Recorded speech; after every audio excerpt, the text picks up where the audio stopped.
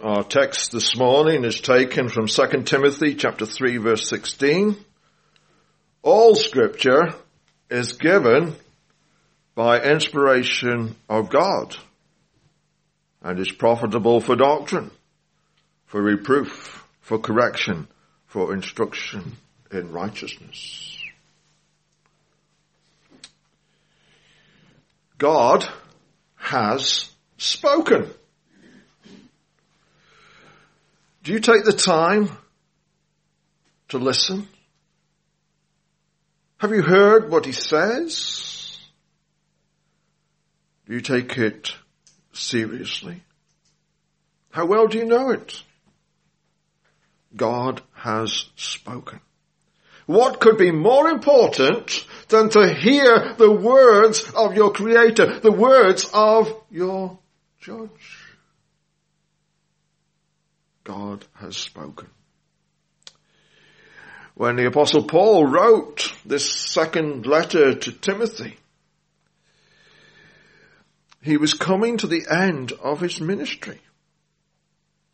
We saw that in our reading in chapter 4, verses 6 and 7. For I am now ready to be offered, and the time of my departure is at hand. I have fought a good fight. I have finished my course. I have kept the faith. He was ready to leave this life.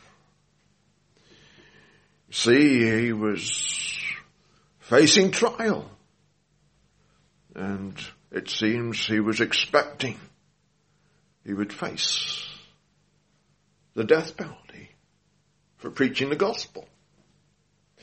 But before that happened, he wrote this letter to Timothy. And he gave him this vital encouragement, this teaching. All scripture is given by inspiration of God. And so, our first point is God has spoken. When we read this text, in the Greek, it's really saying the Holy Scriptures are the very breath of God. Theopneustos. God breathed. If you hold your hand in front of your mouth when you speak, you can feel your breath. It is not that God inspired some writers to write something good in the way in which we use that term today. God breathed out the very words, not in a sense of dictation, but he used that human author, his character and experience to bring his very words, his very truth onto the page. And we have that word with us today. Peter said, when the disciples were met together in the upper room after Christ had ascended, Acts chapter 1 and the 16th verse, men and brethren, this scripture must have been fulfilled, which the Holy Ghost by the mouth of David spake before concerning Judas, which was guide to them that took Jesus. The Holy Spirit worked through David to bring the scriptures which David wrote. And we have these scriptures with us today. Before his arrest, the Lord Jesus Christ gave his apostles a firm assurance. John chapter 14, verse 25 and 26. These things have I spoken unto you, being yet present with you. But the Comforter, which is the Holy Ghost, whom the Father will send in my name, he shall teach you all things, and bring all things to your remembrance, whatsoever I have said unto you. How do we know that the gospel accounts are accurate? Because the Holy Spirit worked upon them to bring those very words to us. It is the Word of God. When we open the Bible and read it, we are reading what God has said, what God wants you to know. This is foundational. There's always been a problem though, hasn't there? Right back in Genesis chapter 3, what's the first problem we come across? Genesis chapter 3. What did the serpent say?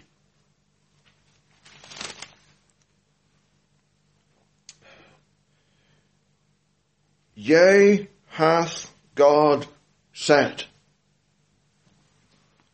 Yea, hath God said. He was raising that doubt. Is that really what God said? At the very least, he wanted Eve to take a more relaxed view of Scripture. And we have so much of this today. Yes, it's the Word of God, but just be a bit more relaxed in your interpretation of it. Don't be so obscurist, so out of date. Be a bit more modern in your approach. Genesis chapter 1 is a portion of God's Word which is especially under attack. When you read Genesis chapter 1, in the beginning, God created the heavens and the earth. Nothing could be stated so simply, yet so profoundly.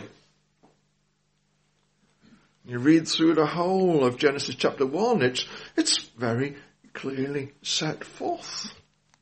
But clever people say to us today, these are people who claim to respect God's Word. They say, but Genesis chapter 1 has a primarily theological purpose. That sounds so clever.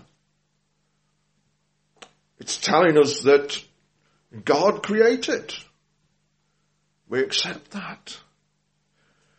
But it means we can't treat it in any sense as an historical or a chronological account. No. The fact that it's theological, it tells us something about God, does not remove, in any sense, the fact that it's also telling us history. It's telling us chronologically what God did. If you look at Genesis chapter 1, very quickly.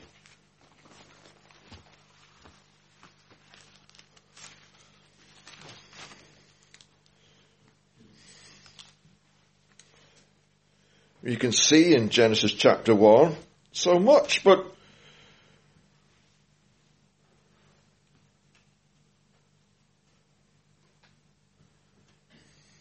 at verse 16, you see, and God made two great lights, the greater light to rule the day and the lesser light to rule the night. He made the stars also, and God set them in the firmament of the heaven to give light upon the earth, and to rule over the day and over the night, and to divide the light from the darkness. And God saw that it was good, and the evening and the morning were the fourth day. It's not complicated. God made the sun, God made the moon, and God set one to provide light in the daytime and one at night time. And he called it the fourth day. Now, it was a solar day because of the sun. It had an evening and a morning, and it was the fourth day. It's very plain. We do not have to pay close attention to all the thinkings of modern man, whose theories and ideas and hypotheses change. Genesis chapter 1 is about a mighty miracle. It's what we call supernatural, because it's not what ordinarily happens. God did something different to the ordinary laws of the world around us.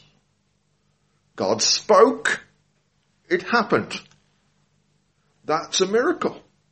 Science cannot do measurements, think about it, and try to work it out. If God spoke and it happened, it's not something we can go back and test. Genesis 1 is theological, yes, but it's also set out as history. It doesn't give us all the details. It's a brief sketch. The main points. It's not written as a science textbook, I agree. But yet, the facts are very simply stated and very clear. All Scripture. And that includes Genesis 1. Because some people say, and this is a question that's often been raised and thrown at people, but the Bible has two contradictory accounts of creation. Genesis 1, we see man comes at the end of the list. Genesis 2 reads differently. Man is at the start, and different things happen in different order, don't they? Isn't that a complete contradiction? Well, you must think the author of Genesis was stupid if that's what they think is happening. No, Genesis 1 is a chronological account of what happened. But Genesis 2 is different. It goes back and looks at man. The emphasis is on the culmination of creation, man, and so looks at man and takes the story of man forward, mentioning on the way that the same God did other things. The Bible doesn't have to state everything as a modern history book would. But when it is being chronological, it's very clear. Chapter 2 is not a piece of chronology.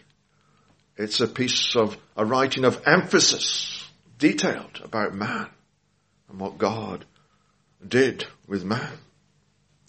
So we don't need to be afraid of the skeptic. We should rather trust the word of the Lord. Jesus said, Matthew chapter 5 and the 18th verse, "For verily I say unto you, till heaven and earth pass, one jot or one tittle shall in no wise pass from the law, till all be fulfilled." Now that has a particular meaning in its context, but the greater meaning in a sense is that God's word lasts forever. It doesn't change. We can trust it. Even the smallest detail. Those jots and tittles, they were little marks in the Hebrew. Nothing alters with God's word, and we can trust it. God has spoken.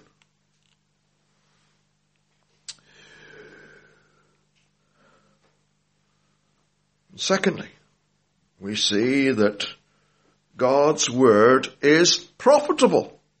All Scripture is given by inspiration of God and is profitable for doctrine, for reproof, for correction, for instruction in righteousness.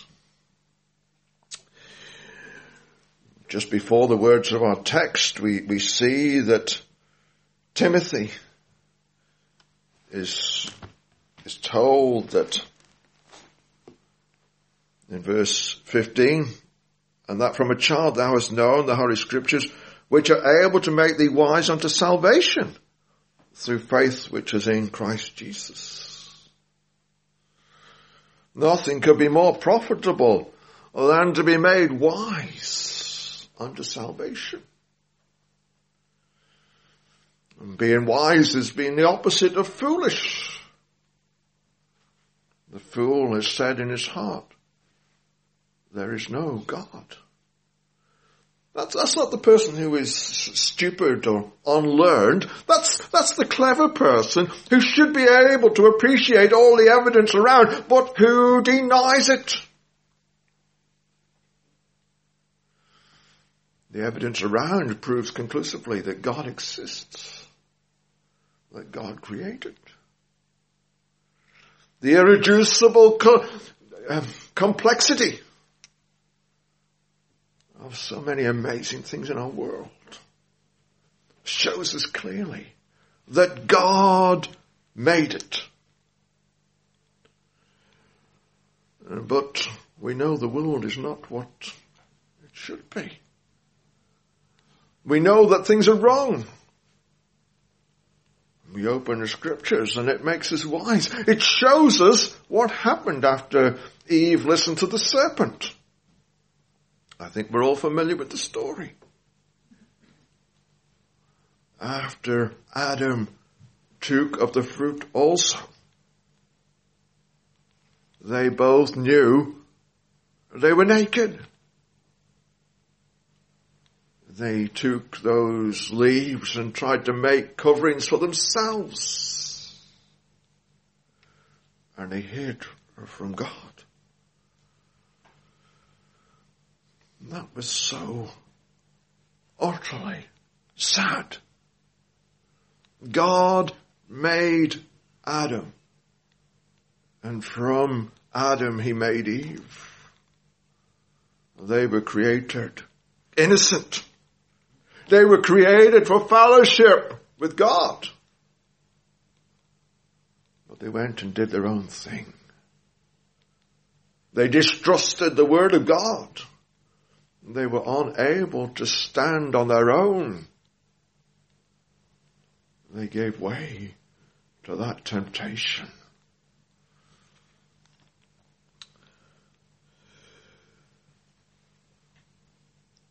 When we read about the scriptures being profitable, this is not about physically holding a book. It might build up your muscles to hold the book.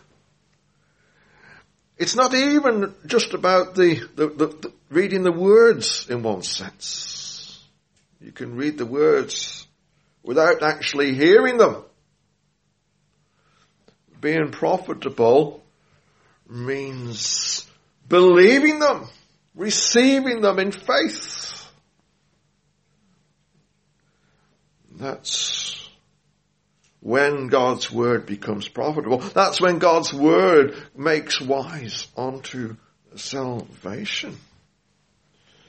We come back to Genesis chapter 3. We'll see there that verse 8, and Adam and Eve heard the voice of the Lord God walking in the garden in the cool of the day, and Adam and his wife hid themselves from the presence of the Lord God, amongst the trees of the garden. And the Lord God called unto Adam and said unto him, where art thou? That was a call of conviction. The Lord God knew where Adam was. But he called out to intensify Adam's guilt, to bring him to an awareness of his sin, to show him something of his horror. We need to hear that convicting call of the Lord. When we hear the law of God explained, thou shalt not, we have to examine ourselves and see that we have broken God's law. Sometimes we think our sins are not too bad. We speak of white lies, perhaps. Being economical with the truth. But the Lord Jesus explained the law. The law is loving God with all your heart and your neighbor as yourself. That's perfection. At every moment of every day of your entire life. And the purpose of the law is to show us how far short of that we have fallen. We're sinners. Adam knew he was guilty. Verse 10, and he said, I heard thy voice in the garden, and I was afraid because I was naked, and I hid myself. Verse 11, and he said, who told thee that thou wast naked? Hast thou eaten of the tree whereof I commanded thee, that thou shouldest not eat? And the man said, the woman whom thou gavest to be with me, she gave me of the tree, and I did eat. See, Adam began to blame God for his own sin. Isn't that like us? We have a tendency to blame God for our sin. To make excuses. We mustn't do that. We are to come and humbly say, against thee and thee only have I sinned. We need that sense of awe and reverence. And so we read on down through Genesis chapter 3. God brought words of conviction to them. But he also brought a glorious promise of salvation. Chapter 3 verse 15, speaking to the serpent, and I will put enmity between thee and the woman, and between thy seed and her seed. It shall bruise thy head, and thou shalt bruise his heel.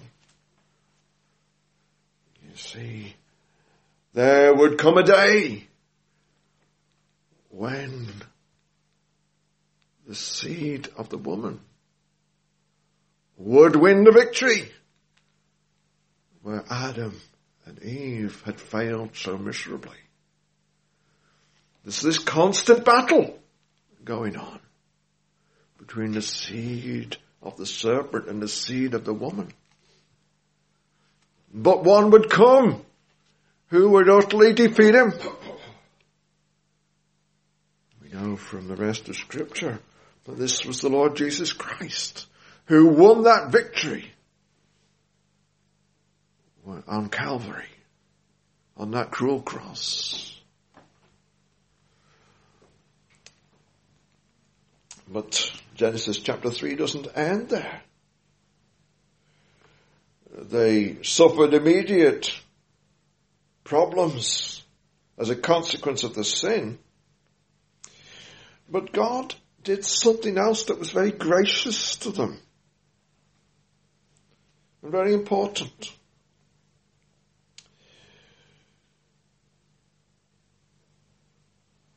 Verse 21. Unto Adam also and his wife did the Lord God make coats of skins and clothed them. Adam and Eve had tried to make themselves a covering out of leaves. It was no good. But then animals had to die. Blood had to be shed to provide a temporary covering of these skins. This pictured how the Lamb of God would come to save his people from their sins. How Jesus would die to provide that covering once and for all. The animal sacrifices continued throughout the Old Testament era. But then there came the day when the veil of the temple was rent in twain from the top to the bottom. After the Lord Jesus had cried out, "Finished!" It was all completed. God was gracious to Adam and Eve. He provided them a promise of the coming Redeemer. He gave them that covering which typified the coming Saviour. These details are important. The whole of Scripture stands upon these words. Without the account of creation, without the account of what happened with Adam and Eve in the garden, the rest of Scripture is utterly meaningless.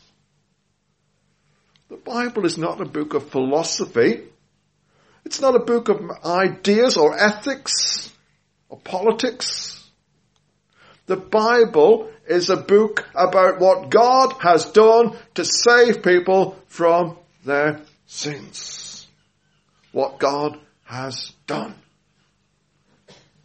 God's word is profitable.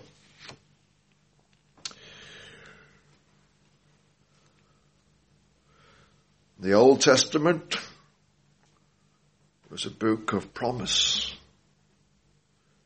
and of type, looking forward. There's much that we could say about that. Lord Jesus, if you remember, on the road to Emmaus, explained the Old Testament from Moses onwards through the prophets was about himself. But we must press forward.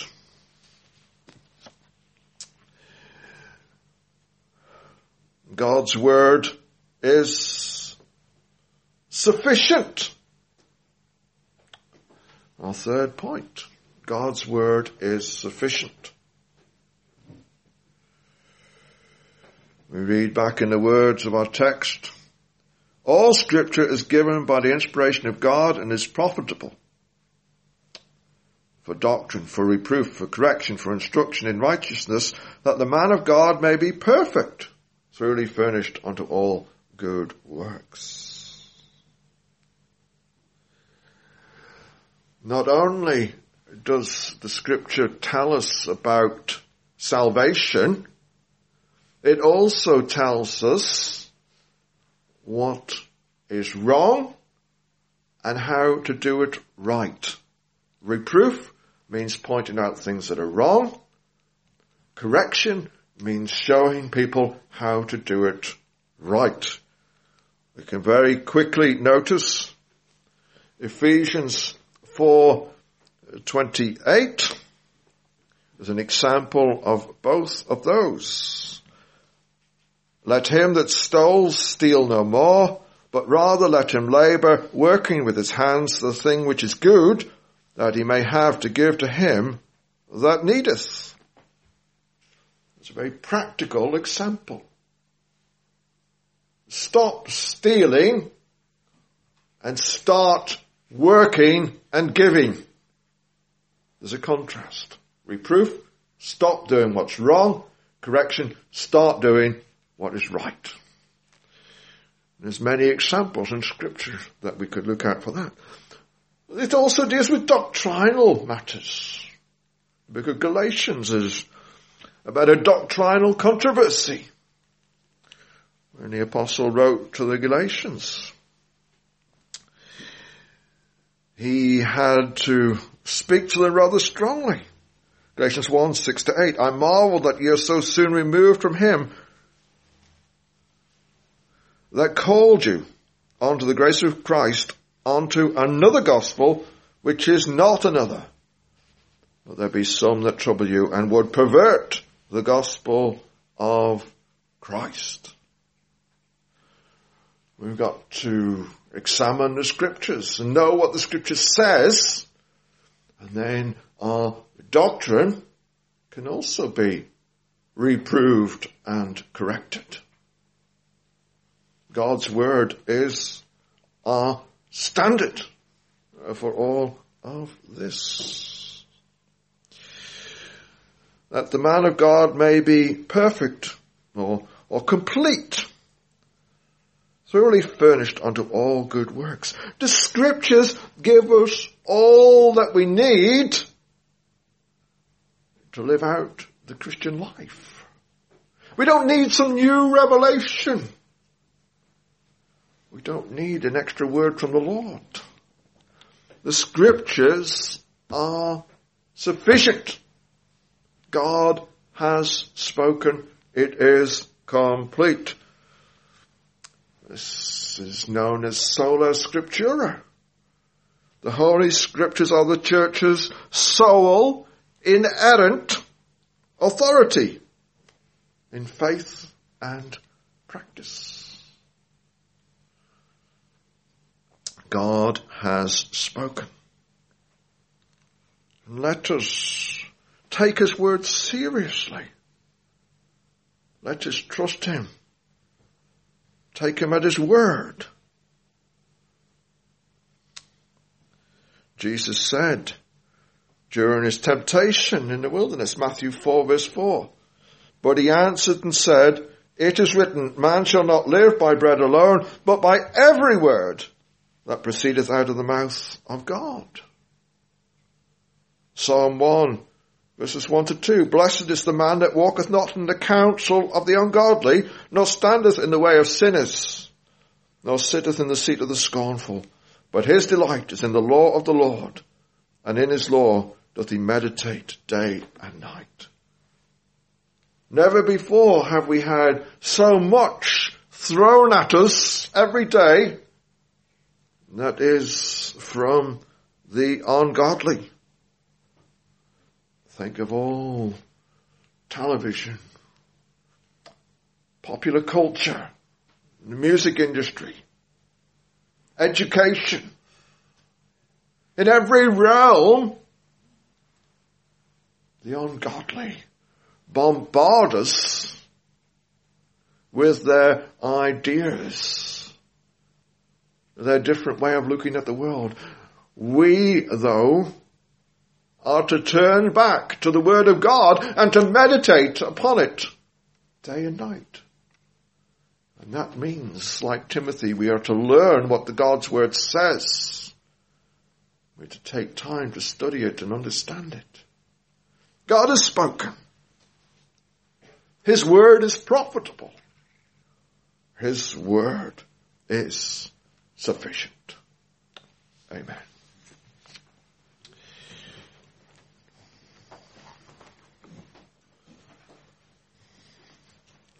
Our final hymn is number 358. How firm a foundation, ye saints of the Lord, is laid for your faith in his excellent word. What more can he say than to you he has said, you who unto Jesus for refuge have fled. 358.